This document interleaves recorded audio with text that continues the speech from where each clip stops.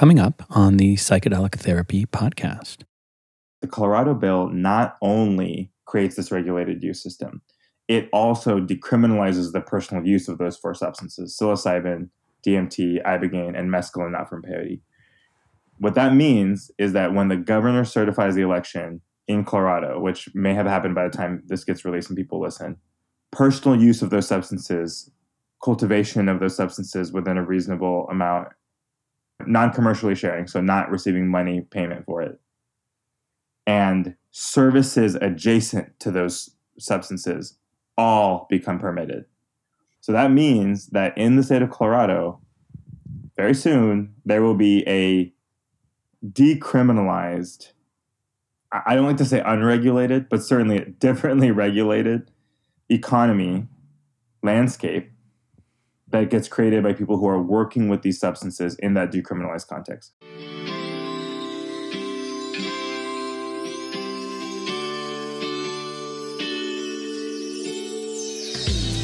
Welcome to the Psychedelic Therapy podcast, a conversation series with leaders in the psychedelic community, specifically for therapists, healers, retreat leaders, and passionate enthusiasts. Presented by Maya and hosted by me, Eamon Armstrong.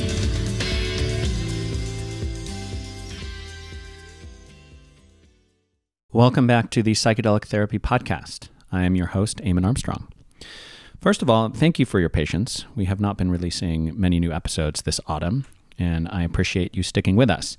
And I am thrilled to announce that we will be releasing many new episodes in the new year with some exciting changes to the show. So, looking forward to that. But today, we are discussing the state of psychedelic legalization in the wake of Colorado's Proposition 22 passing in November. Sharing the most relevant implications for psychedelic therapists and healers, we have the best person for the job, MAPS Director of Policy and Advocacy, Ismail Lourido Ali. On the show, we discuss legalization versus decriminalization. We look at the different tracks for psychedelic legalization, from medicalization to religious exemption to regulated adult use. We discuss Oregon's Bills 109 and 110, exploring scope of practice, residency laws, and training reciprocity. We look at Colorado's Proposition 22 and the two big differences between that and what was passed in Oregon 2 years ago. And Ismail shares what legalization efforts look like on the federal level. Closing our conversation, he speaks directly to psychedelic healers. As MAPS Director of Policy and Advocacy, Ismail advocates to eliminate barriers to psychedelic therapy and research, develops and implements legal and policy strategy, and supports MAPS governance, nonprofit, and ethics work. Ismail earned his JD at the University of California, Berkeley School of Law in 2016 after receiving his bachelor's in philosophy from California State University, Fresno. Ismail has previously worked for the ACLU of Northern California's Criminal Justice and Drug Policy Project and Berkeley Law's International Human Rights Law Clinic. Ismail is licensed to practice law in the state of California and is a founding board member of the Psychedelic Bar Association. Ismail is passionate about setting sustainable groundwork for a just, equitable, and generative post-prohibition world. And now, here is Ismail.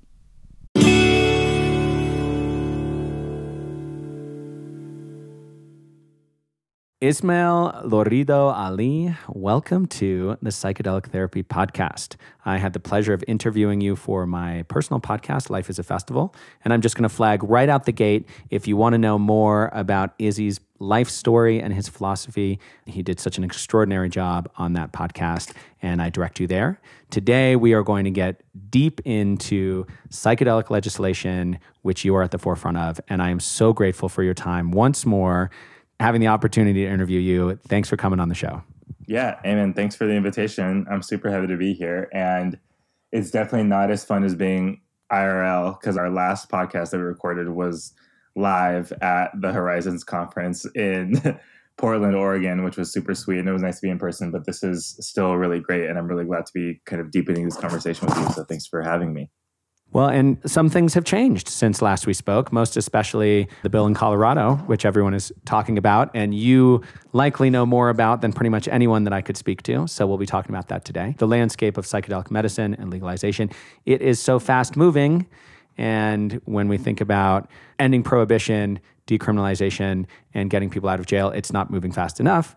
But it does seem like there are news stories pretty frequently that things are trending towards a time when people have cognitive liberty and when the types of people who listen to this podcast are able to heal and support the healing of others with the blessing and appropriate regulation of this nation. Totally. Yeah, the right safeguards, but nothing too oppressive or patronizing either. There's a sweet spot there, I think, that we're trying to figure out. What's the balance between sovereignty and regulation and all these different pieces? So I guess that's what we'll get into a little bit today.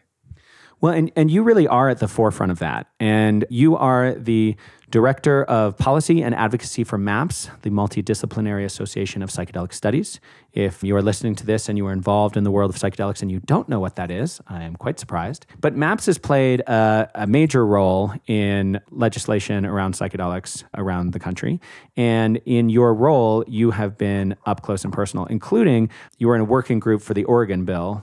And I'm not sure whether you were involved in the Colorado bill as well, but why don't we just start with, as an introduction to you, Izzy, what do you do as the Director of Policy and Advocacy for MAPS?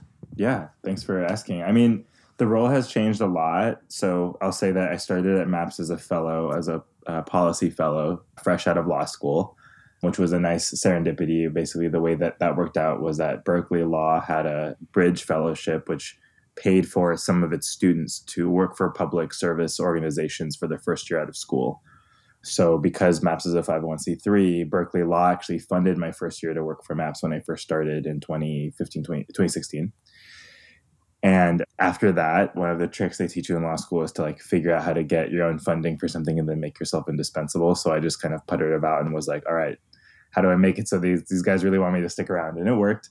So I spent the following 5 or so years after that year as a fellow as policy counsel, which was kind of like the middle ground between some in-house legal support, though, as you can probably imagine, I was pretty new out of law school and MAPS deals with quite complex legal issues at times, and kind of policy work, working in the policy advocacy department, which at the time was led by Natalie Ginsburg, who has a social work background, and her and I kind of were the two kind of main policy educators, supporters, in addition to Rick, of course, at MAPS for quite a few years. Some of the things I'm really proud of, our big mission there was to connect the broader drug policy ecosystems of psychedelic therapy and healing. Because for a long time, and even still, there's quite a big distinction that people see between broader drug policy reform, ending the war on drugs, transitioning to a post-prohibition environment, and kind of psychedelic therapy and healing. And those things have been kind of at different levels of proximity, I would say, over history. It was a lot of education, professional capacity building for a long time. And still we had people from a lot of different professions, from law and medicine and other places, reach out to us to be like, how can we become advocates? You know, we have these highly visible positions, sometimes with licenses that we're worried about the risks for and so on. So like education, professional capacity building. We went to the UN, spent a lot of time advocating at the Commission of Narcotic Drugs, which is basically the UN's law enforcement infrastructure. You could say it's where like kind of the different global law enforcement agencies kind of communicate about a lot of topics, including drugs. The Commission of Narcotic Drugs specifically is obviously like focused on drugs. So some UN work, some work at the federal level around cannabis and other things. And then as of about a few years ago, really shifted into state level politics, which we'll talk a bit about today. But that was something that's relatively new. There wasn't that much momentum around state level efforts up until really like the year leading up to Measure 109 passing in Oregon. So it's like 2019, 2020, and then things really changed. And I just moved into the director of policy position when Natalie shifted into the global impact officer position at MAPS about a year and a half ago.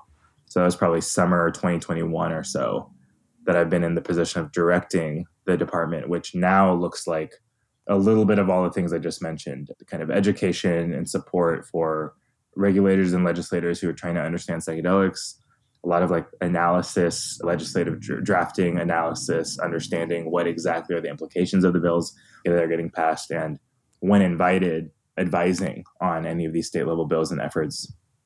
One other thing that I'll mention that I think is really important is that there's a lot of focus on medicalization, therapeutic access. And one thing that we've been really committed to in our department and at MAPS is also other kinds of criminal justice reform that are sometimes seen as kind of less sexy or kind of less bombastic as some of the other stuff, one of those being sentencing reform. So we've been working to advocate for sentencing reform related to psychedelics for the last 5+ years.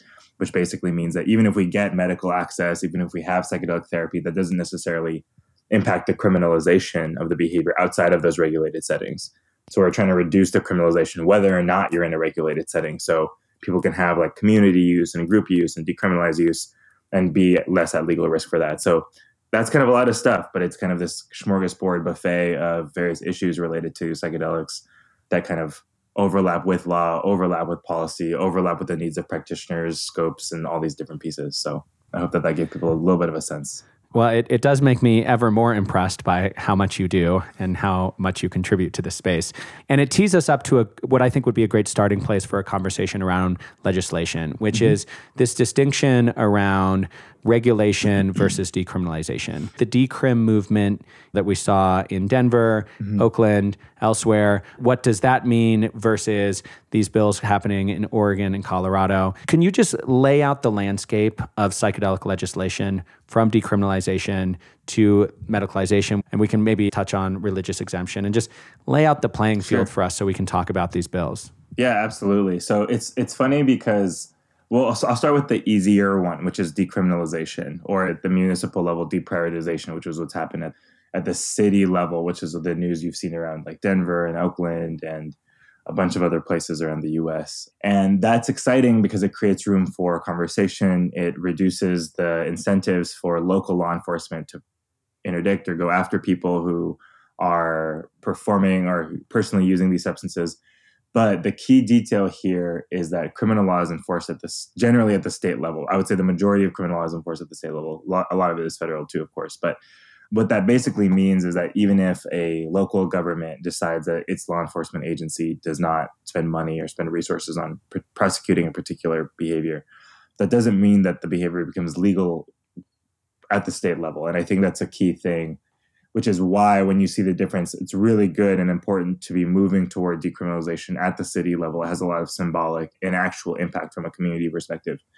But when it comes to legal protection, the real, I would say, bare minimum you need is state level protection. And that still won't protect you from federal law, as a lot of cannabis operators learned in the early 2000s. But it would protect you from state prosecution. And in the case of like Oregon or Colorado, where you have like a affirmative regulated system that the state is actually involved in, you could see how that would like really protect someone from state level prosecution if you're participating in the system that the state puts together.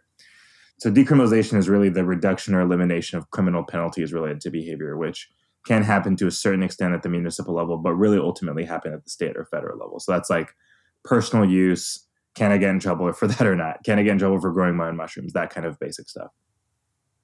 The second area of like legalization or regulation, unfortunately, is a very big umbrella with a lot of smaller umbrellas under it, which is, I think, why it's so confusing. Because when people think about, well, what does legalization mean? They think something like, oh, we're going to sell it at 7-Eleven on the corner. Just whatever it is to do legal. It's legal to eat trail mix, so we can have trail mix anywhere, whatever that means. But I think that when it comes to currently criminalized substances, which could become highly regulated substances like psychedelics, you can look at other examples. There's no super on point ones, but you can look anything from cannabis to pharmaceuticals, both of which are products that are quite regulated. You can't just pop up and sell them anywhere. And some people would argue that you should. I think for cannabis, you should totally be able to grow in your own plants in the backyard and sell them at a farmer's market. I don't think it's that big of a deal. But right now, we're in a system where there are like licensure and regulation and all these systems that make it possible to sell cannabis. So legalization is really like, does the government give an infrastructure, not just remove criminal penalties, but does it create some sort of infrastructure that would allow the sale, use, guiding, testing, whatever of a product or of a service? So legalization can be anything from like a storefront dispensary model where it's just like, okay, you have quality control for the product and you have some basic, all of the like labor and employment and, all of the normal work law stuff still applies there because it's like you have people have to work, all that stuff applies. So you're in a legal system where suddenly a worker who's working in the cannabis industry right now has claims. They have like worker compensation claims. They can do that because they can legally participate in the system. They're not kind of in the shadows away from all that. So that's like one version. And then another version might be what we're going to talk about a little bit today, which is like the Colorado and Oregon model of legalization for psychedelics, which is not just testing the product storefront. It's like there's a whole system around What does it mean to be a guide or a facilitator? What does it mean to be a service center? So it's like legalization, but there's all these extra layers of kind of oversight, you could say, layers of oversight and regulation that kind of narrow the activities that can happen within that system. And that's where a lot of people disagree. And maybe we'll get into that a little bit today. But that's where you see a lot of the differences of opinion of like what should be done, what shouldn't be done, what's the right amount of regulation, what's the right amount of stepping back, how much should the government be involved, how much should they not, all of that kind of stuff, equity considerations, all of that falls into like the legalization world. And maybe the last thing I'll say is that within legalization in the US right now, with this conversation that you and I are having, there's really two big areas. One is going to be the federal one, which goes to the medicalization thing that you were talking about. That's the federal government approves it through FDA and then allows it to be used within the states through its own system.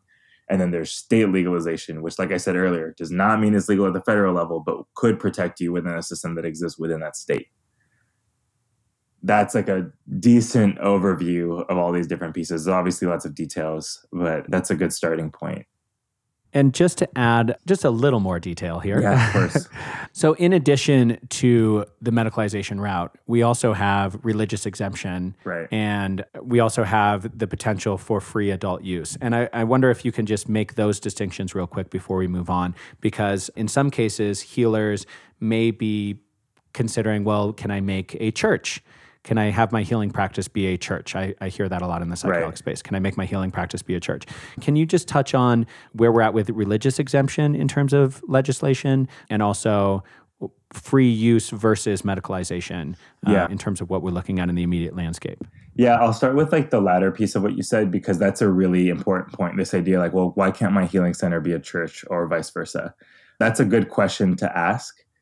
And maybe I'll start by setting up, well, what does it mean for it to be a church? So in the US, without going into egregious detail, in the US, we have protections on religious liberty, which basically boil down to the government has restrictions in how much it can restrict religious behavior. And there's a whole bunch of case law and statutes and other things that have led to our current paradigm where churches have religious organization. Churches is here as being shorthand for a religious organization. I don't mean it to mean a Christian church every time. But for a spiritual community or religious community, to have protection for its uses of, in this case, let's say sacred plants. And the short version of this answer is that there's a lot going on in the US right now. There are a couple of churches, the UDV, Unidad de Vegetal and Santo Daime, which are both Brazilian syncretic churches, which have permission to work with ayahuasca here in the United States. And then there's a Native American church, which has permission to use peyote. There's long stories behind both of those that are probably better Googled than me explaining them right now. But the important thing is that the last relevant case there was the Santo Daime, which was a case that was passed in 2009 in the Ninth Circuit, which means that we're now really over 10 years past the most recent case related to that. And as you and me, and I'm sure most of your audience knows, there has been an expansion of awareness of ayahuasca practices in the last 10 years that has been kind of building over time, even up to and before that point. So the increase in people who are practicing with psychedelics in spiritual, religious, sacramental contexts means that we're now in a slightly different paradigm than we were when there were really just a few large kind of syncretic churches that were primarily operating. So what that means is that we're now in a period, and it's like really the awkward middle stage when your hair isn't short enough to be short, but long enough to be long. It's just kind of weird and poofy. I feel we're like in the weird and poofy phase of the psychedelic church conversation, because you have some protection that's afforded to some groups, and you have some groups that fall into like a much bigger gray area. And there really isn't that much clarification for who falls into what, unless it's like explicitly one or the other. So that just means that there's a lot of movement from litigation to direct interaction with the federal government and everything in between to try to figure out how do we protect the rights of churches. And that, to me, is one of the more amorphous kind of areas of law right now, where there's a lot of expansion, but not very much clarity. And going on to your next question, in the US, we have an environment in which you have really either you're in medicine or you're in spiritual practice. So in other words, if you are a church or a spiritual group, it's really risky and dangerous to be saying, oh, this prayer will cure something, or this spiritual practice has health effects. With psychedelics, that risk is even higher because the FDA regulates medical claims. So if you're working with ayahuasca or anything that a lot of people do believe have spiritual healing, physical healing benefits, a church really can't be making medical claims because suddenly then it looks like it's trying to practice medicine. So to your question, like, well, because a lot of people ask me this as well, like, isn't spiritual healing and physical healing, aren't they connected? My answer is, of course they are, but not within US law. So what that means is that, like, if you're a church, you really can't be making medical claims. And if I'm giving any not explicit legal advice, but strong suggestions to your audience, it's that if you have a church or you're thinking about starting a church, first off, go to Chacruna and read their 70-page church guide, which Allison Hoots and others mostly wrote. It's really good. It has a lot of really good information. And two, don't be making medical claims, because that is a really easy way to be like, well, this isn't just a spiritual practice. This is clearly medicine. And it's hard because the psychedelic renaissance, or whatever word you want to use to describe what's happening right now, a lot of it is around healing, therapy, mental health, all this stuff. So it's kind of a needle that you have to thread around, like, well, what are you saying that it does? And of course, I think a lot of people who work in the field understand that from a common sense perspective, there is a lot of overlap between spiritual growth and physical healing. And there's a lot of evidence now about psychosomatic and epigenetic stuff that's both physical, mental, and something spiritual too, maybe. So the reason is because right now US law doesn't permit that. And in some ways it works in the opposite too. It's not as risky, but if you're a doctor, let's say, or like a physician or a psychiatrist or something, and you start talking about spiritual healing, I don't know if there would be like necessarily, particular legal risks to doing that to a certain extent. But right now, medicine as it is currently practiced, especially in the US and in the West, does not really have that much room for spiritual healing. You're really starting to see them come together, but because they're treated differently from a regulatory perspective, we don't get to like overlap them as much as I think a lot of people would like to see, given the increasing information we're getting within medicine of the importance of spiritual health and the importance and kind of the story we're seeing in spirituality, where you can't just leave your physical health behind. Those things are related to each other. So when we're looking at Oregon and Colorado both, these aren't strictly medical regulations, as I understand. Oregon's Measure 109 and 110, which were passed in November 2020 and are set to be implemented this January. These measures set up a situation which seems like adult use. Basically, if you're over 21, you can go to Oregon and you can take psilocybin.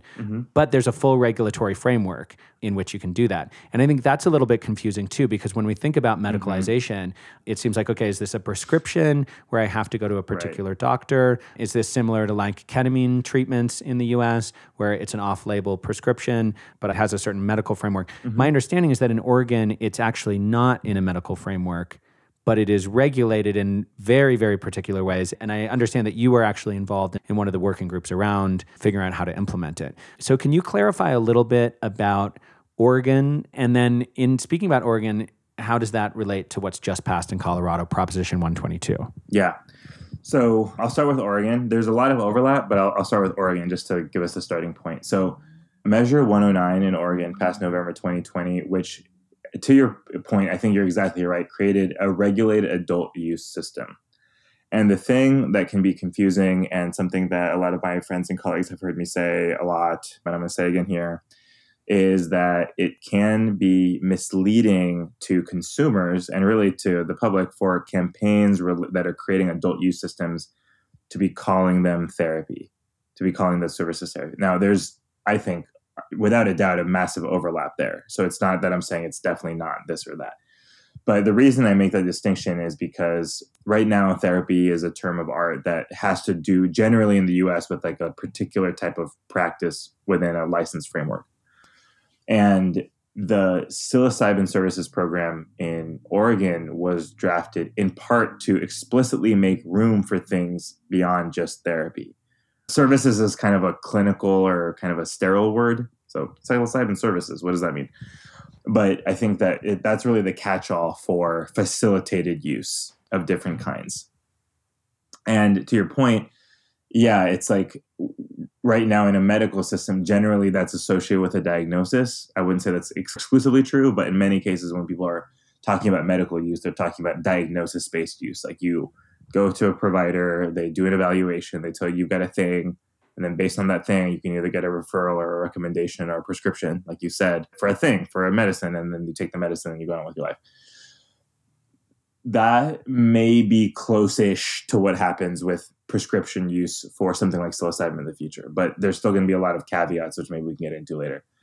For a state level program, it's kind of a closed loop system where not only can you not predicate services on a diagnosis per the law, like people have to your point, it's an adult use system because all adults 21 and up are going to be presumed permitted to participate in that system. The other piece of it is that like it's entirely regulated inside of the state through a state agency, in this case, the Oregon Health Authority. So the Oregon Health Authority with license, and this will really start happening shortly, January 1st, 2023. So very soon, 2 years, a little bit over 2 years after the bill was passed, to start licensing people within these different specific roles. So who are operating service centers, or who are facilitators who are getting trained, or who are training facilitators, or who are testing the product for quality control. So these different roles the state will create, the state will license to participate in this kind of closed loop system. That's like the first step. I have been serving along with some other colleagues on the equity subcommittee of the Oregon Psilocybin Advisory Board. So the bill created an advisory board. That advisory board advises the Oregon Health Authority, OHA, which is the entity that actually does all of the regulation. That's where the actual program is housed. So I'm on a subcommittee of the Oregon Psilocybin Advisory Board, OPAB, subcommittee that's focused on equity. So my part of the work that I've been doing with my colleagues is led by Dr. Rachel Knox and Dr. Angie Carter, as well as a bunch of other amazing colleagues on there, has been to review the regulations, the rules, all the stuff that wasn't covered in the original bill had to get figured out. So the bill gives you like a basic infrastructure, you could say the foundation, and then all of the details of what goes on top of the foundation has to be sorted out. So that's what's been happening for the last 2 years. And then the final rules actually just recently got published at the end of 2020. And that will set up the first round of this program next year, starting early 2023. Is that the same process as the bill that's passed in Colorado? Does Colorado also now go through maybe 2 years, or perhaps it's shorter, perhaps as much modeled off after the Oregon bill? Is it the same process in Colorado? It's almost exactly the same. It's slightly different in the sense that there's a different agency. Obviously, it's in the case of Colorado, it's the Department of Regulatory Affairs, so DORA, which is not exactly the counterpart for the Oregon Health Authority, but that's where this authority is housed within the state of Colorado. But it's very similar in the sense that, yeah, there will be I think actually in Colorado it's 18 months. Could be wrong about that. 18 months or 2 year long period of doing something similar, which is that like, okay, so we have the basic infrastructure for this program in this bill. Now someone's got to solve all the other details. So starting in presumably January of 2023, there will be an 18-month process very similar to what Oregon just went through of sorting out what are the details of this program. There's one more big thing to talk about in Colorado, but maybe I'll pause here and see, does this regulated state system part make sense? I can go into a little bit more detail if there's any questions, and then I'll talk about the other big Colorado thing, which I think is really relevant. Yeah, I think it makes sense. And I think for our listeners, it's actually quite welcome, because what it means to be licensed according to these regulatory frameworks seems to be a lot broader than if we're strictly talking about diagnosis-based medicine. Because Definitely. A lot of people who work in the healing arts have not necessarily gotten a medical degree, Right. nor do they necessarily need to. Right. But of course, they do need to be properly trained. I know MAPS has very well respected training programs, others as well. But I think that it makes sense. And frankly, I'm happy that that's the approach. And I think part of why that's the approach is that it was, in both cases, measures that came from direct democracy rather Correct. than from state legislation, which I think would probably trend more towards larger corporations, towards medical. I think that if we're looking at it on state legislation versus direct initiatives from voters, we would likely have more corporate interests, and it would probably be more on the side of the medicalization. That's my assumption. I like to think so. I think that the answer to that question really depends on who you ask, only because we're early enough that we haven't seen really obvious trends.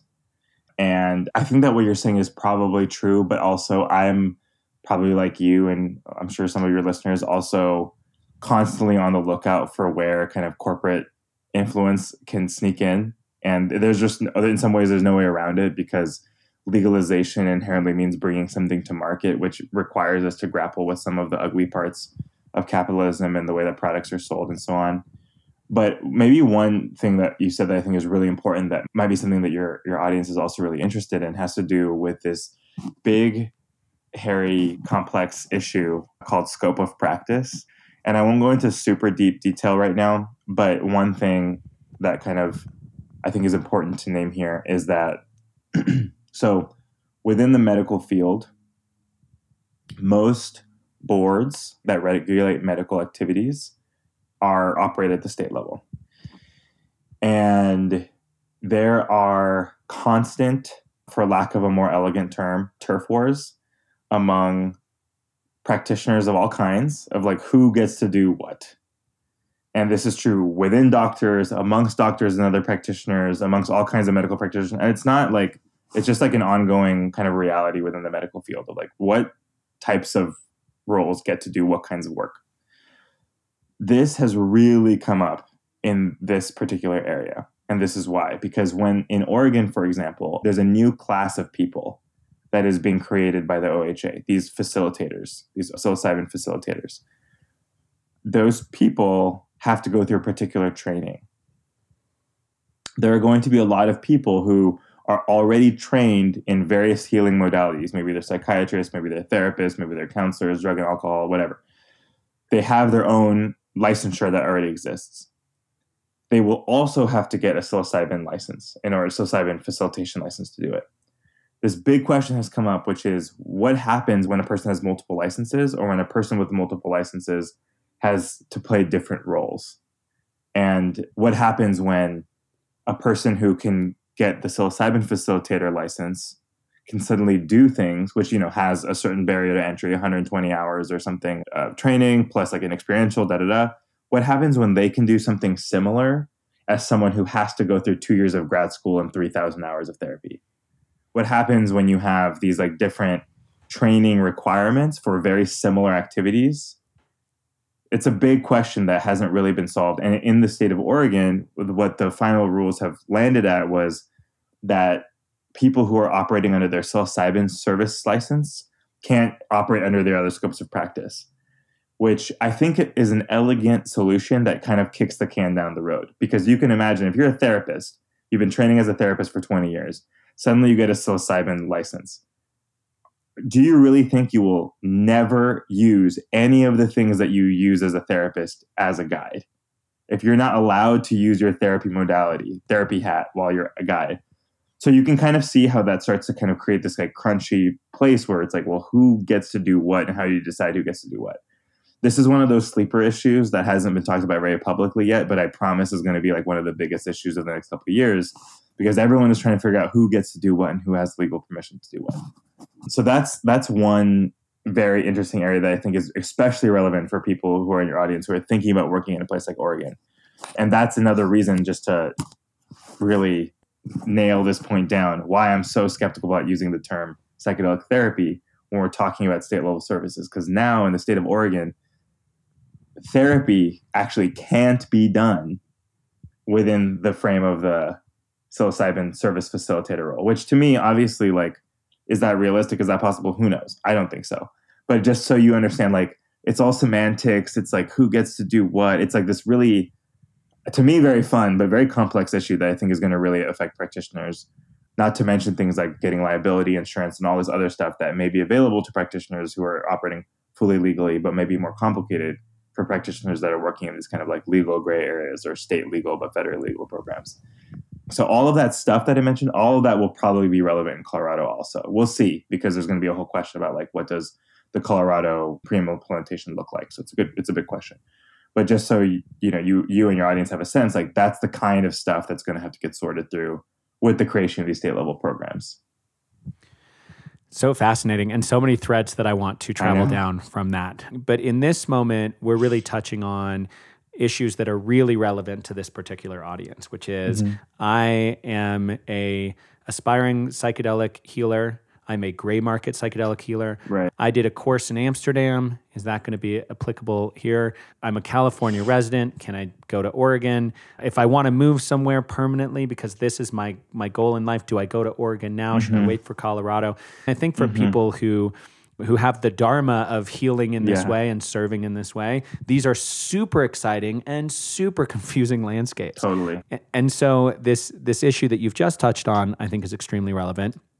And I'll let you decide, Izzy, whether it would be most helpful to start with this big difference in Colorado that you were alluding to, or to go right into some of the other things that our listeners who are practitioners and facilitators do need to know as they're understanding Oregon and Colorado. So we have a bit of like a big picture as we continue to speak. I'll go into that first, and then I'll talk about the difference. So a lot of the questions that you just listed, that you might be getting from some of the folks who are listening are really good questions that I think a lot of people don't have super clear answers to. Some of them are clearer than others. So for example, in Oregon, I don't know if this is true for every license, but I know for a number of them, there is a 2-year residency requirement. You have to have lived in Oregon for 2 years to receive it. I don't know if that's true for facilitators. I think that's true for service centers and maybe some others. I could be wrong about that. But that's a good example of where living in a place where something is happening could confer an advantage for some people because they want more in-state people to be getting trained. Let me just ask a quick question here because there's so many questions. We're not going to be able to cover all of them. For people who are investigating Oregon and Colorado from a practitioner perspective, are there online resources? Are there well laid out FAQs? Are there places that this information is available for these questions? Or is it still kind of opaque? I know that some of the things haven't even been decided yet, but is there a place that people can go? We'll talk about it on the show to what your knowledge is here, but where should someone go if this is where their passion lies? This is going to be a really unsatisfying answer, so I apologize in advance. But for Oregon, the website, the Oregon Health Authority website actually has like pretty extensive, like as soon as they have information, they put it on there. And if you're thinking about working in Oregon, I would just like look on their website to see what's up right now. And if you really want to do a deeper dive, then 100% of the deliberations that they've done, whether through the psilocybin advisory board or any of the subcommittees, including the one that I've been on, all of that is on YouTube. And I think that by the end of this year, so like by mid-late December of 2022, there will be a relatively clear set of rules that will be published. So practitioners will be able to read the rules. The last 2 years has been like, what are the rules going to be? How are we going to do this? How are we going to do that? It's like there wasn't really a good resource because everything was in motion. I would say that once the final rules are out for the program, like that would be a really good resource for people to understand like how to actually navigate that. That's for Oregon. Colorado, I would say nothing really yet. There's lots of speculation. Even what I'll offer here is some of it will be based in the language of the statute, but a lot of it is also speculation, because this is the first time that programs like this have tried to operate at the state level. So I wish I had a better answer, but it's a bit hard to find a place where you'll get information that's just going to stay relevant because it's just changing so fast. So we'll have all of this in the show notes. I know MAPS also has analyses of Measure 109 and 110 in Oregon, Yes. Colorado's Proposition 122. We'll have that in the show notes. And yeah, forgive me, dear listeners, because we're biting off so much that we can't quite fully chew in an hour. So I'm just trying to get as many resources available to you. And so coming back to the question, Izzy, if there are things around Oregon and Colorado that you get asked a lot from the perspective of practitioners, and we were just talking about the residency laws potentially in Oregon, do you have anything else that's just high level that'd be great to throw out for listeners right now, especially as they're looking for inspiration? Yeah, and actually goes to one of the questions that you just asked, which is, let's say you're a practitioner and you're going through a training, and you're like, is this training going to count or not? Because someone could go through a training right now, and if it's not an OHA approved training for their psilocybin service facilitator program, you're still going to have to go through that in Oregon, even if you've already been trained for 30 years or gone through all the other trainings that exist, whatever, which can be frustrating for people, obviously. So I guess what I'm saying is that what doesn't really exist yet is a clear framework for, you could call it like training reciprocity. And I don't mean reciprocity in the kind of like indigenous sharing of benefits and burdens sense. I mean it in the sense of like, how do the states relate to each other? So for example, with cannabis, there was this big fight around reciprocity for cannabis medical cards, where it's like, okay, well, if I have a card in California, why doesn't it count in Oregon? Why does every state have to have its own system or something along those lines? This is kind of similar, where it's like, well, if you get trained in Oregon, would that grandfather in and count for you if you're working in Colorado? That's an open question still. I think to the high level kind of point that you were just asking about, that I think to go to this, it's really unclear what trainings will count for what, which is scary to hear as a practitioner, because you're like, well, I just want to get trained. How do I know I'm not putting $20,000 into investment in something that won't actually help me? Now, a lot of these trainings will help you as a practitioner improve and refine and get better and so on.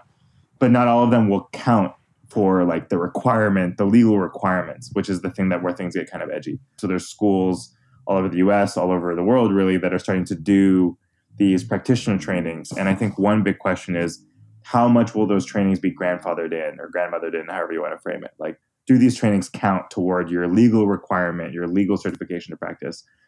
I would say that as a person working in some of these policy spaces, I'm really hoping to push for that to happen. I would like to see trainings across different modalities and places be counted to each other, but that's ultimately going to be this decision of the jurisdiction itself. Do they accept trainings that are outside of their control? You could say, kind of quote unquote. So it's a big question. I know a lot of practitioners are asking it.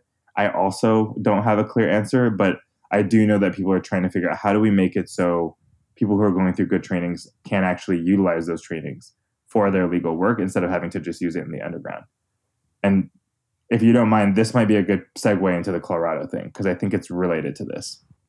Yeah, well, and to segue into Colorado, let's just take a moment to say Colorado passed. There were some questions. It ended up being a closer race than I thought in my hippie hippie optimism. It ended up being a little surprising. So yeah, let's transition to Colorado. But first, a little celebration that things are moving forward. And one thing I'll add too as we move on, and I heard you speak about this at Horizons in Oregon, we have these different state laboratories. We have a federal system where we have these state laboratories. And we are seeing, okay, what's going to happen in Oregon? What does that mean for Colorado? What does that imply for other statewide initiatives being discussed in, say, California or Michigan, Utah? So we have Oregon as a starting place, obviously decrim movement before that. Now we have Colorado. So big celebration for Colorado. We love you, Coloradans. Thank you. And let's talk about Colorado. How's it different? And what does this look like ultimately for the landscape of legislation on psychedelics broadly? Sure. So there's actually, I would say, I kind of buried the lead. There's actually two big differences between Colorado and Oregon. I mean, there's more than two, but there's two really big ones that I want to talk about today. One, the Oregon regulated adult use program is just for psilocybin. The Colorado program starts as just being for psilocybin, but 2 years after it launches, so we've got 18 months, 2 years of pre-implementation. That'll take us to, I guess, 2025, early 2025.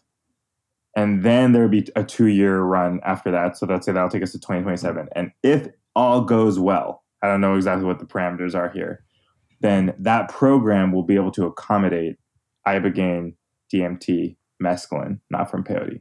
So that's one huge deal, which means that let's say in 4 years, it's possible that the state of Colorado has a regulated use system that includes psilocybin, but also DMT, mescaline, and ibogaine. So that's one big one. The other big difference there, which I would argue is quite revolutionary is a strong word, but it's a big deal, is that the Colorado bill not only creates this regulated use system, it also decriminalizes the personal use of those four substances: psilocybin, DMT, ibogaine, and mescaline, not from peyote. What that means is that when the governor certifies the election in Colorado, which may have happened by the time this gets released and people listen, personal use of those substances, cultivation of those substances within a reasonable amount, sharing among friends with non-commercially sharing, so not receiving money payment for it, and services adjacent to those substances all become permitted. So what that means is, and that's in 2023. So like right away, that's even like right away, not waiting for 18 months. Correct.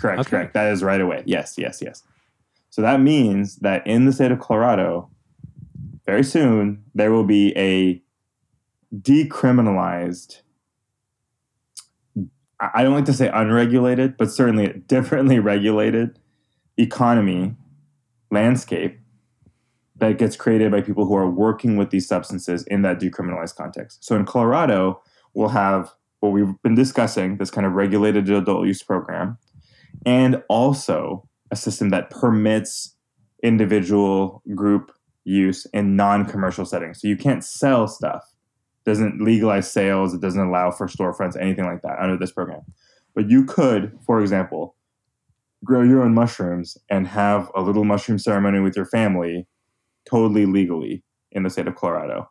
because those services will be allowed. And the interesting thing that I'm most curious about is that the Colorado language, which we helped actually draft for California originally, that got pulled into Colorado and may still end up in a California bill in the future, allows for payment for associated services. So I can't sell you mushrooms, but if I have mushrooms that I want to gift for free, and I have like harm reduction information, like I want to teach a session, like a workshop, an hour-long workshop on safety, I could charge for that. I just can't charge for the mushrooms. So you can kind of see how that'll create kind of this two-tiered ecosystem. So, and it's in that environment where I could see all these trainings that we were just talking about, whether or not they're fully legally, whatever, like they're going to hopefully at least help you become a better practitioner. And it's in that kind of like middle level, not fully decriminalized, but not fully legalized area where you actually do have like incentive to become a better practitioner within that system. Now, that might still have some risks. You may not be able to get like liability or malpractice insurance in that environment, right? You might not be able to, as a practitioner, protect yourself in a way that you might if you were in a fully legal system. So there's definitely trade-offs. But for someone who's just like sharing with family or something along those lines, or if you're right now, there's a huge amount of like community use and group use among veterans, among other groups who are just using amongst themselves. That's the kind of community use environment where you could see that type of use kind of being permitted. So that's a huge difference between Colorado and Oregon. And I was really glad to see that. That's one of the reasons I was really glad to see that 122 passed. There was a lot of good critique. I think there's a lot of things we need to be tracking. But the decriminalization of personal use, the ability to grow at home, like if there's anything that's going to push back or like kind of avoid the power of corporate influence, it's going to be being able to grow mushrooms at home. Like, yeah, some people are going to want their super nuclear atomized nasal spray of psilocybin isolate, whatever. Like they're going to want the cool stuff. But some people are just going to grow it at home. And if you can grow it at home, then you don't need to go to the wherever and spend however much money on the thing. You can just grow it at home. So to me, that's a really powerful kind of way to keep access to care and access to medicine in the hands of the people instead of just making it all this kind of highly regulated corporate system. To me, I'm like, we should have both. I don't think that they're mutually exclusive or have to be. Well, that's one thing I've learned from you, Izzy, is that you're a big fan of having all the things. Like, let's try all the approaches. Let's do religious exemption. Let's do adult use. But you touched on something too, just about equity, kind of a nod to equity in these initiatives. Is there anything in Oregon or in Colorado that explicitly has any support for marginalized communities? Insurance doesn't cover psychedelics medicinally. These services are often very expensive. Gray market services are typically quite expensive. If you're looking at like the MAPS FDA clinical trials for MDMA for PTSD, very expensive. And I'm curious if these measures contribute to equity in terms of access to psychedelics, which is something that I think is so important as we look to healing and growth for all people. Definitely. So the short answer is there is more included within Prop 122 explicitly in the language around equity than there is in Measure 109 in Oregon. A few different reasons why that might be. I would say that I think that as we better understand how to create systems that allow for and create room for equity within the systems, we're going to refine what policies actually get to that point. So that's a really critical piece because I think that not everyone knows exactly how to do equity here. And I say that myself included. I think that some of the pieces feel more obvious than others. So for example, ensuring that the cost is low, both for licenses. So prospective licensees that want to participate, the lower the barrier to entry, the more likely it is that people will be able to participate. And also the cost of services, to your point, which is like, how much will it actually cost to get the services? There's a whole milieu we could go into around insurance, like you mentioned, a few other things. And that's the thing that I think is concerning, which is to say that like I could see a version of reality where the attempt to create a highly regulated system at the state level makes the cost of use of participating in the system so high that it creates like a minimum barrier to entry. And that's, I think, something a lot of people are fearful of. I think there's a lot of concern around that. There's a couple things that have been done in Colorado in particular that like I think would start chipping away at that. So for example, in Oregon, there's a maximum limitation of 5 service centers. So no company can own more than 5 service centers, or it might even be 5 licenses. Then Colorado has a similar restriction. So that's where you see, okay, so maybe that means that there won't be massive corporate consolidation. Who knows? Maybe there's a loophole to that too. Other things, I think in Colorado, you actually have record sealing provisions, which don't exist in 109 in Oregon. So that's kind of to your early point around, yeah, there aren't that many people in jail for psychedelics. That's true, thankfully. But there are people with criminal records that want to be expunged and so on. So that's a positive thing. And I think the Colorado bill also explicitly requires tiers of licenses that are available to marginalized people or lower cost. So that was not baked into 109 in Oregon. And I think Colorado does attempt to, with its language, create more room for requiring access. My big question is more of a practical one, which is like, what does that mean functionally speaking?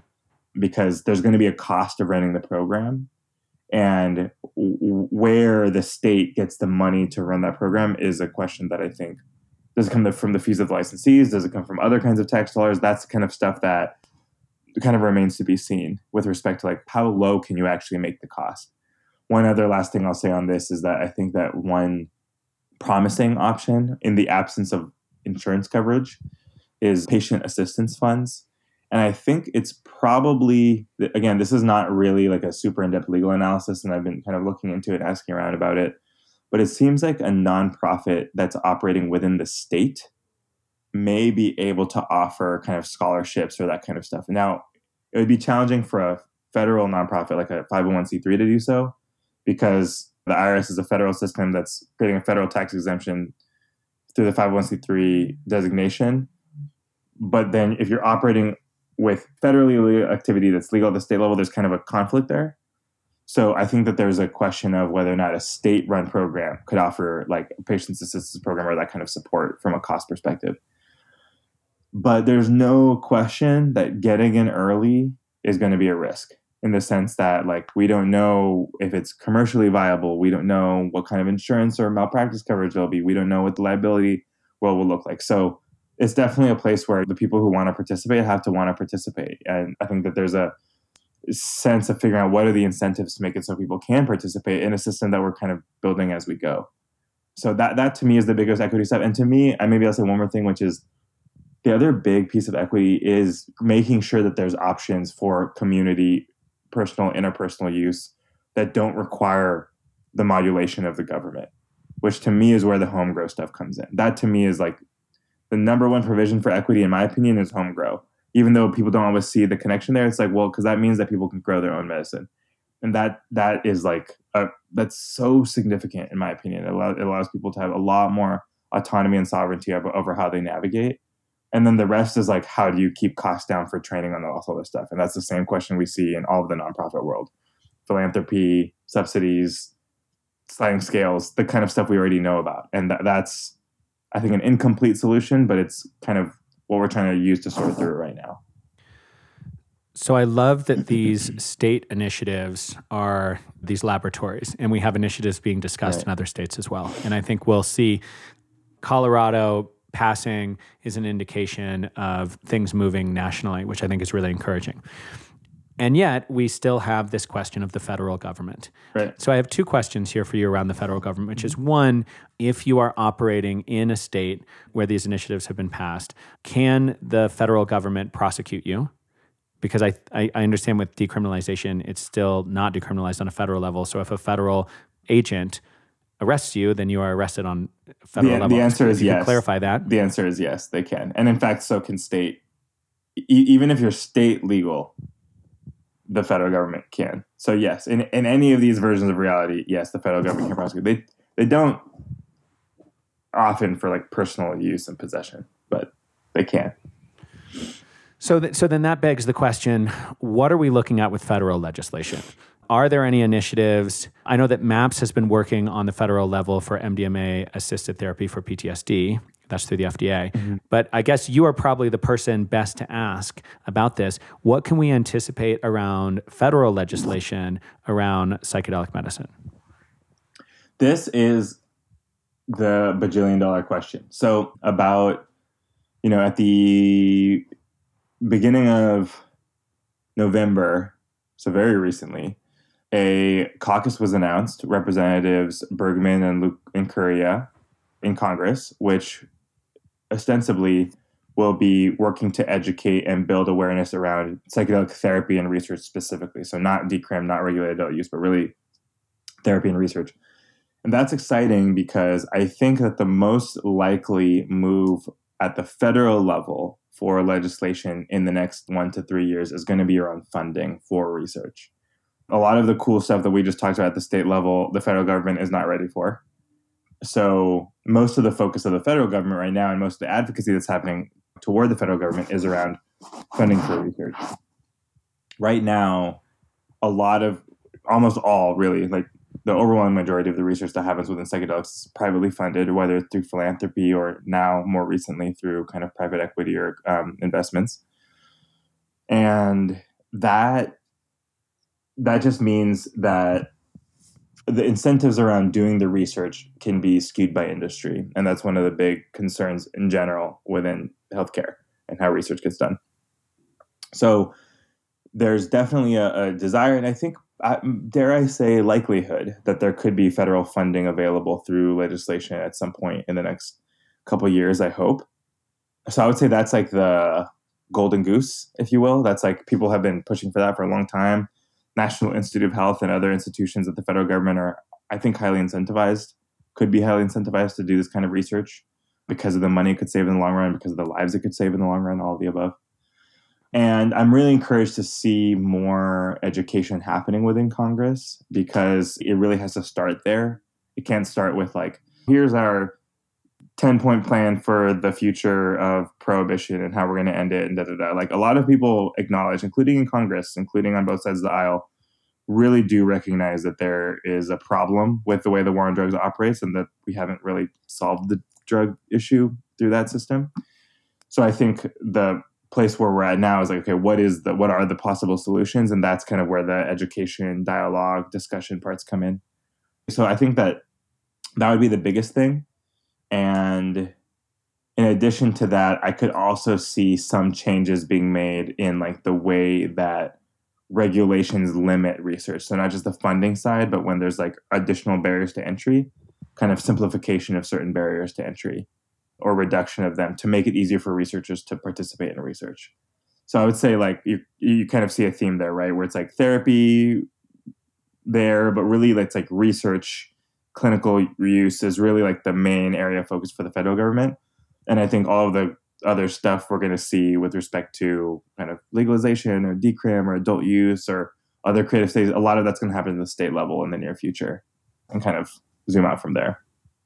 Izzy, you're such a wealth of knowledge on this, and there's so many additional questions I want to ask you. We are almost at time today for our conversation. Ooh, that was dense. Wow. That went fast. Right? That went fast, and we covered a lot, and I'm grateful for your time. The way that we end this podcast is that I offer guests the opportunity to speak directly to psychedelic practitioners, those aspiring to be healers in this space. And considering you've worked as the chair of the Student for Sensible Drug Policy Board of Directors, you've been involved with MAPS for now, we're looking at 6 years. You are deeply in this, and you live and breathe this. You're a very eloquent speaker on these matters. So I just want to give you space to kind of close our conversation, to speak directly to those who are most interested in supporting the healing with these medicines, whether they be practitioners, whether they be facilitators of any stripe. These are our listeners, also some psychedelic enthusiasts as well. I don't want to discount you, but that's our audience. And I just want to give you a moment to speak directly to them, however you wish, words of encouragement, specifics about what you might do if you were in their shoes, anything on your deep wealth of knowledge that you want to share with that population. Yeah, I've got a couple things. So one, for a long time, I started with Students for Sensible Drug Policy in like 2013, almost 10 years ago. And had been following kind of psychedelic research even before that, when I was a teenager in early 20s. And for the longest time, the cool thing to do was to try to become a psychedelic researcher. Like all of the other drug policy people are around, they were like, they want to be psychedelic researchers. And now I think it's really cool that the cool thing to do is to become a psychedelic therapist. Because I love research, don't get me wrong. I'm not a scientist, but I do respect it. But like we need more healers than we need researchers. And I don't know if that's controversial or not, but that is really my strong opinion. So I actually love that there's so much focus on bringing these modalities forward because we really need the help, like we all do. So that's the first thing. And then the second, so just I want to commend people for taking that path, actually. That's the first thing I want to say, because it's not easy. It's very confusing. We just spent an hour talking about how confusing it is legally, and that's just the legal confusion, not even talking about the medical stuff or all this other. It's a confusing area. It's a novel, in some ways, novel area. Obviously not in others. So that's the first thing. And then the second has to do, for a long time I think I was recently memeified actually saying this, but I've been talking for a while about like the tension between the urgency of need and the quality of care.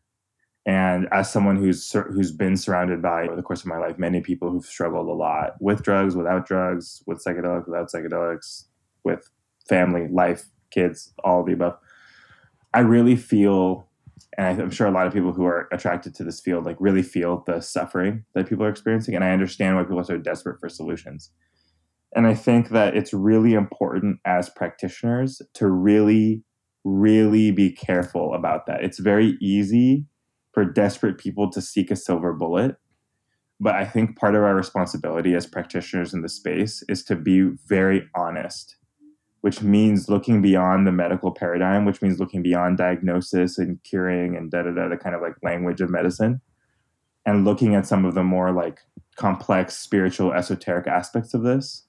Because there's no way around the fact that when you're dealing with big existential questions that have to do with, it's depression, but it's fear of dying. That is a large existential question that's not just packaged in a mental health diagnosis. So I just think it's really important that people, as they rush and run to get qualified, get their skills, all that, to support their community, which I think is really important, noble work, that they also really, really spend time to do the inner individual work of understanding what their own needs, motivations, and ethics are. And I think that the really big conversation around ethics in psychedelic healthcare, psychedelic therapy over the last few years is super important because it's very easy to operate, even in our best intentions, to operate out of a place of imbalance just by virtue of the world that we live in. So even people who think they're doing really good might be doing harm because they're coming out of a certain kind of conditioned worldview, and they're not even able to see the ways that, and I'll speak for myself as well, like we may not always see how the ways that our best intentions can still cause harm. So I think that for practitioners who are really working toward this because they want to help people, taking the extra time to reflect, to understand where we individually and as individuals are imbalanced, will allow for higher quality care in the long run, because it'll allow us to look at our shadow, look at the things that are most likely to cause the harm down the line. I really believe that imbalance, a lot of ethical violations, when they're not actively malicious because of bad people, a lot of ethical violations happen by accident or by mistake. And that doesn't mean that they're not serious violations, but that's different to me than like an active malice that I think comes out of some things. And I think that that's just as dangerous, though. Like, it doesn't mean that it's not as bad. It's just as dangerous to make a mistake that can have a violation like that. So it's really important when it comes to quality of care to be looking internally at oneself, at like, what is it that motivates me to be here? And how do I make sure that I'm able to offer the highest quality of care that I can, clarifying and understanding what exactly are my own motivations here. That's a little bit of a heavy reminder, but it's really important, because it's really important that when we step into this role of trying to support people through their deepest traumas, through these complex existential questions, that we do that in integrity. And I think that's like maybe the last thing I'll say, which is how important it is to have integrity to the extent that we can. Obviously, we all make mistakes, but I really hope that people can be in that and stay true to that, even with all the pressure of capitalism and this confusing legal regulatory environment and all of the above. Yeah. Thank you, Izzy. Always so eloquent. Always so elegant and eloquent. I'll take it. Really grateful for your time and grateful for all of your insight here. And so for the listeners, we'll have a lot of stuff in the show notes based on what we've discussed today. But just where can they follow MAPS? Where can they follow you? How can people be more connected? And just be able to track your journey and the work that you're doing as well. Yeah, you can find me on Instagram and Twitter at Sage, SAGE_Izzy, Sage Izzy. I'm a co-founding board member of the Psychedelic Bar Association, which we didn't talk about today, but is a fun whole thing. You can look it up, www.thepsychedelicbar.org. I'm on the board of directors for Alchemy Community Therapy Center, formerly known as Sage Institute here in the Bay Area. So those are, I would say, like all great kind of initiatives to take a look at. And you can find maps on literally every social media that exists, I think except for TikTok, although that might change soon. Generally at Maps or at Maps News, depending on the platform. So definitely follow along. I think that 2023 is going to be a really big year for all of these topics around legalization, regulation, how we navigate all this stuff. And hopefully it's also a year where more healing, more joy, more celebration, maybe another podcast or two. I'll always podcast you, Izzy. Let's do it. I love talking to you. Yeah, may we have more joy, more healing, and may people find sustainable practices that allow them to be nourished while they're offering these services. And I really hope that what's going on in Colorado and Oregon set the stage for nationwide change in drug laws broadly, specifically in this case in terms of healing and these particular molecules we've discussed, but I hope that it leads to change broadly. And let's end prohibition, and we are all doing our part. Some are doing a lot more than others, and Ismail, you are doing such good work, and I'm grateful for your friendship, and I'm grateful for your time. Thank you so much, Eamon. This was a blast. Blessings to all the listeners. Blessings to you. Have a great rest of your year. You too. Thank you for joining us on the Psychedelic Therapy Podcast. If you enjoyed this show, please join the Psychedelic Therapy Facebook group to talk about it. You can also share it with your friends or leave a review on iTunes so more people can discover the show. The Psychedelic Therapy Podcast is presented by Maya, a platform designed to help psychedelic therapists manage and measure client journeys. You can head to mayahealth.com to learn more. The show is for informational purposes only and is not intended to provide mental health or medical advice. Thanks for listening.